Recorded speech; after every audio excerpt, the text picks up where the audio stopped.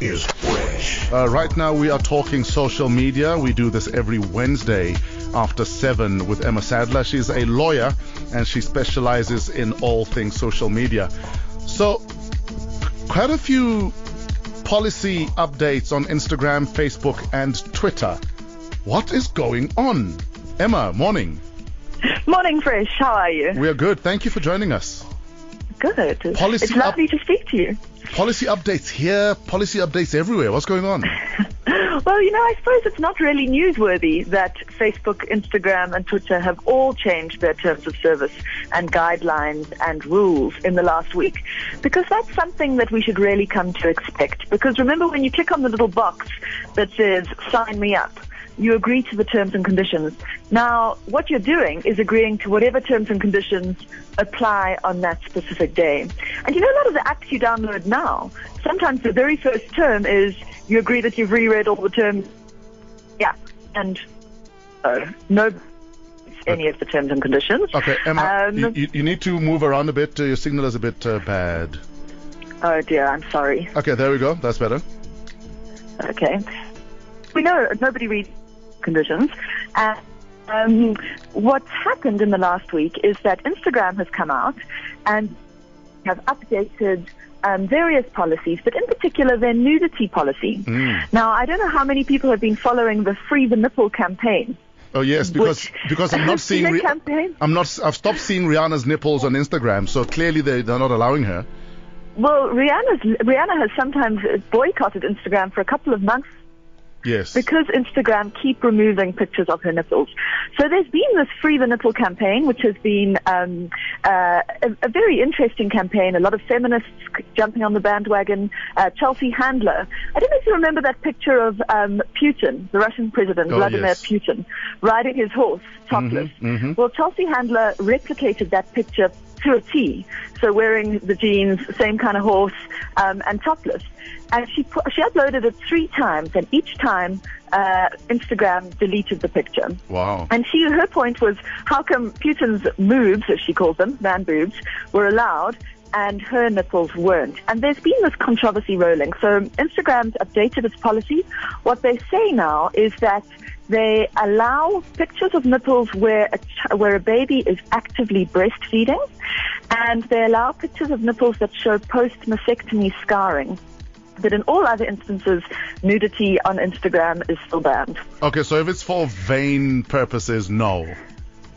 Exactly. But of course, somebody has to flag it, and it has to go through the process. Yeah. But on the topic of flagging, Twitter's just announced that it's tripled the size of its team that deals with complaints.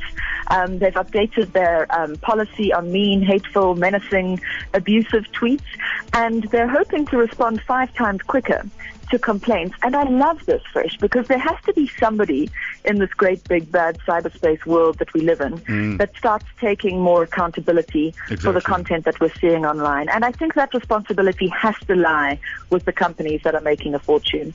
So I'm pleased to see that. Twitter's also updated in the last month their policy to now ban revenge porn.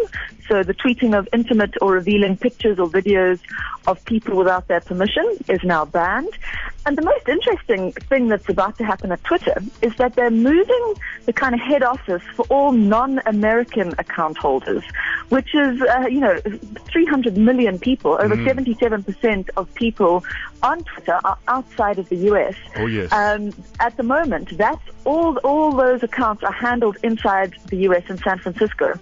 Now, obviously, U.S. law is very different to the laws in other parts of the world. So they're moving all those non-U.S. accounts to Dublin in Ireland. So that means that suddenly we'll start to think about data protection law, obviously much greater privacy rights. America kind of does their own thing with the First Amendment. Yeah, their freedom of speech laws are very strong. Yeah, and the EU generally don't play that. Yeah, they're really much stricter. You'll remember the Google Right to Forget case, yes, which is still having some teething problems. But that was all under the EU data protection laws. And then, of course, as we would expect, Facebook coming out and saying that no terrorism is allowed. Any Facebook pages that are set up for terrorist activity or organized criminal activity or promoting hate will be banned. And also Instagram coming out and saying that hate speech is usually prohibited.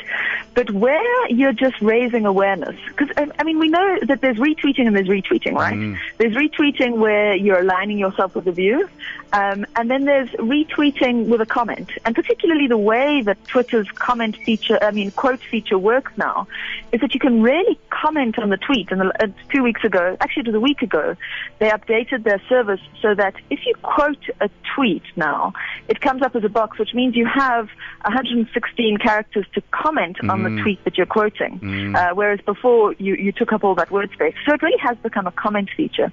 Where you're sharing content, but you're not necessarily aligning yourself with the view, then that's okay. So what Instagram has said is that where you're sharing hate speech just to raise awareness, then that's fine. But where you're aligning yourself with a particular view, that's what they'll delete. And then the last thing that happened was yesterday, Twitter came out and said that anybody can now send you a direct message. That sucks. You'll remember. Well, it sucks, but it is an opt-in service.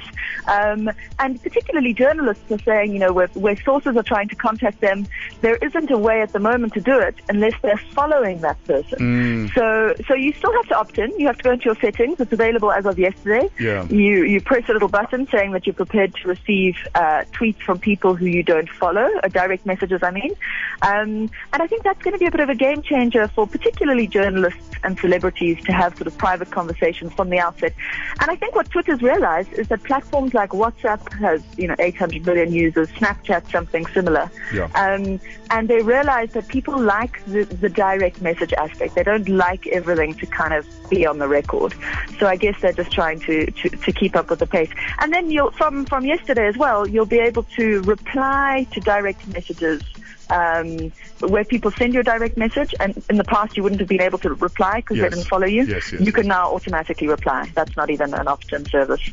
So it's all an interesting game, and I guess what we've always just got to remember is that when we get a service for free, we're in somebody else's hands. If you get something for free, you can't be too demanding. Exactly. If you go and buy something at the shops this afternoon and you get home and it's broken, you can take it back and, shout and perform and say you want something that's fixed or you want your money back.